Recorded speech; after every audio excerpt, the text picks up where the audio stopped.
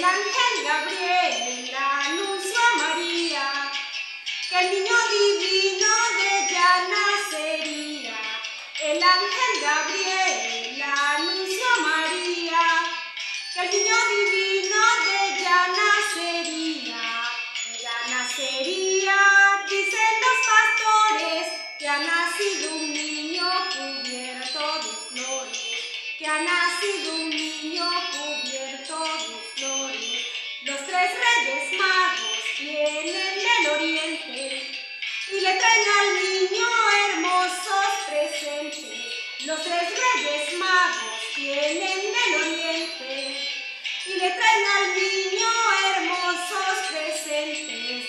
Hermosos presentes, dicen los pastores, que ha nacido un niño cubierto de flores, que ha nacido un niño cubierto de flores, que ha nacido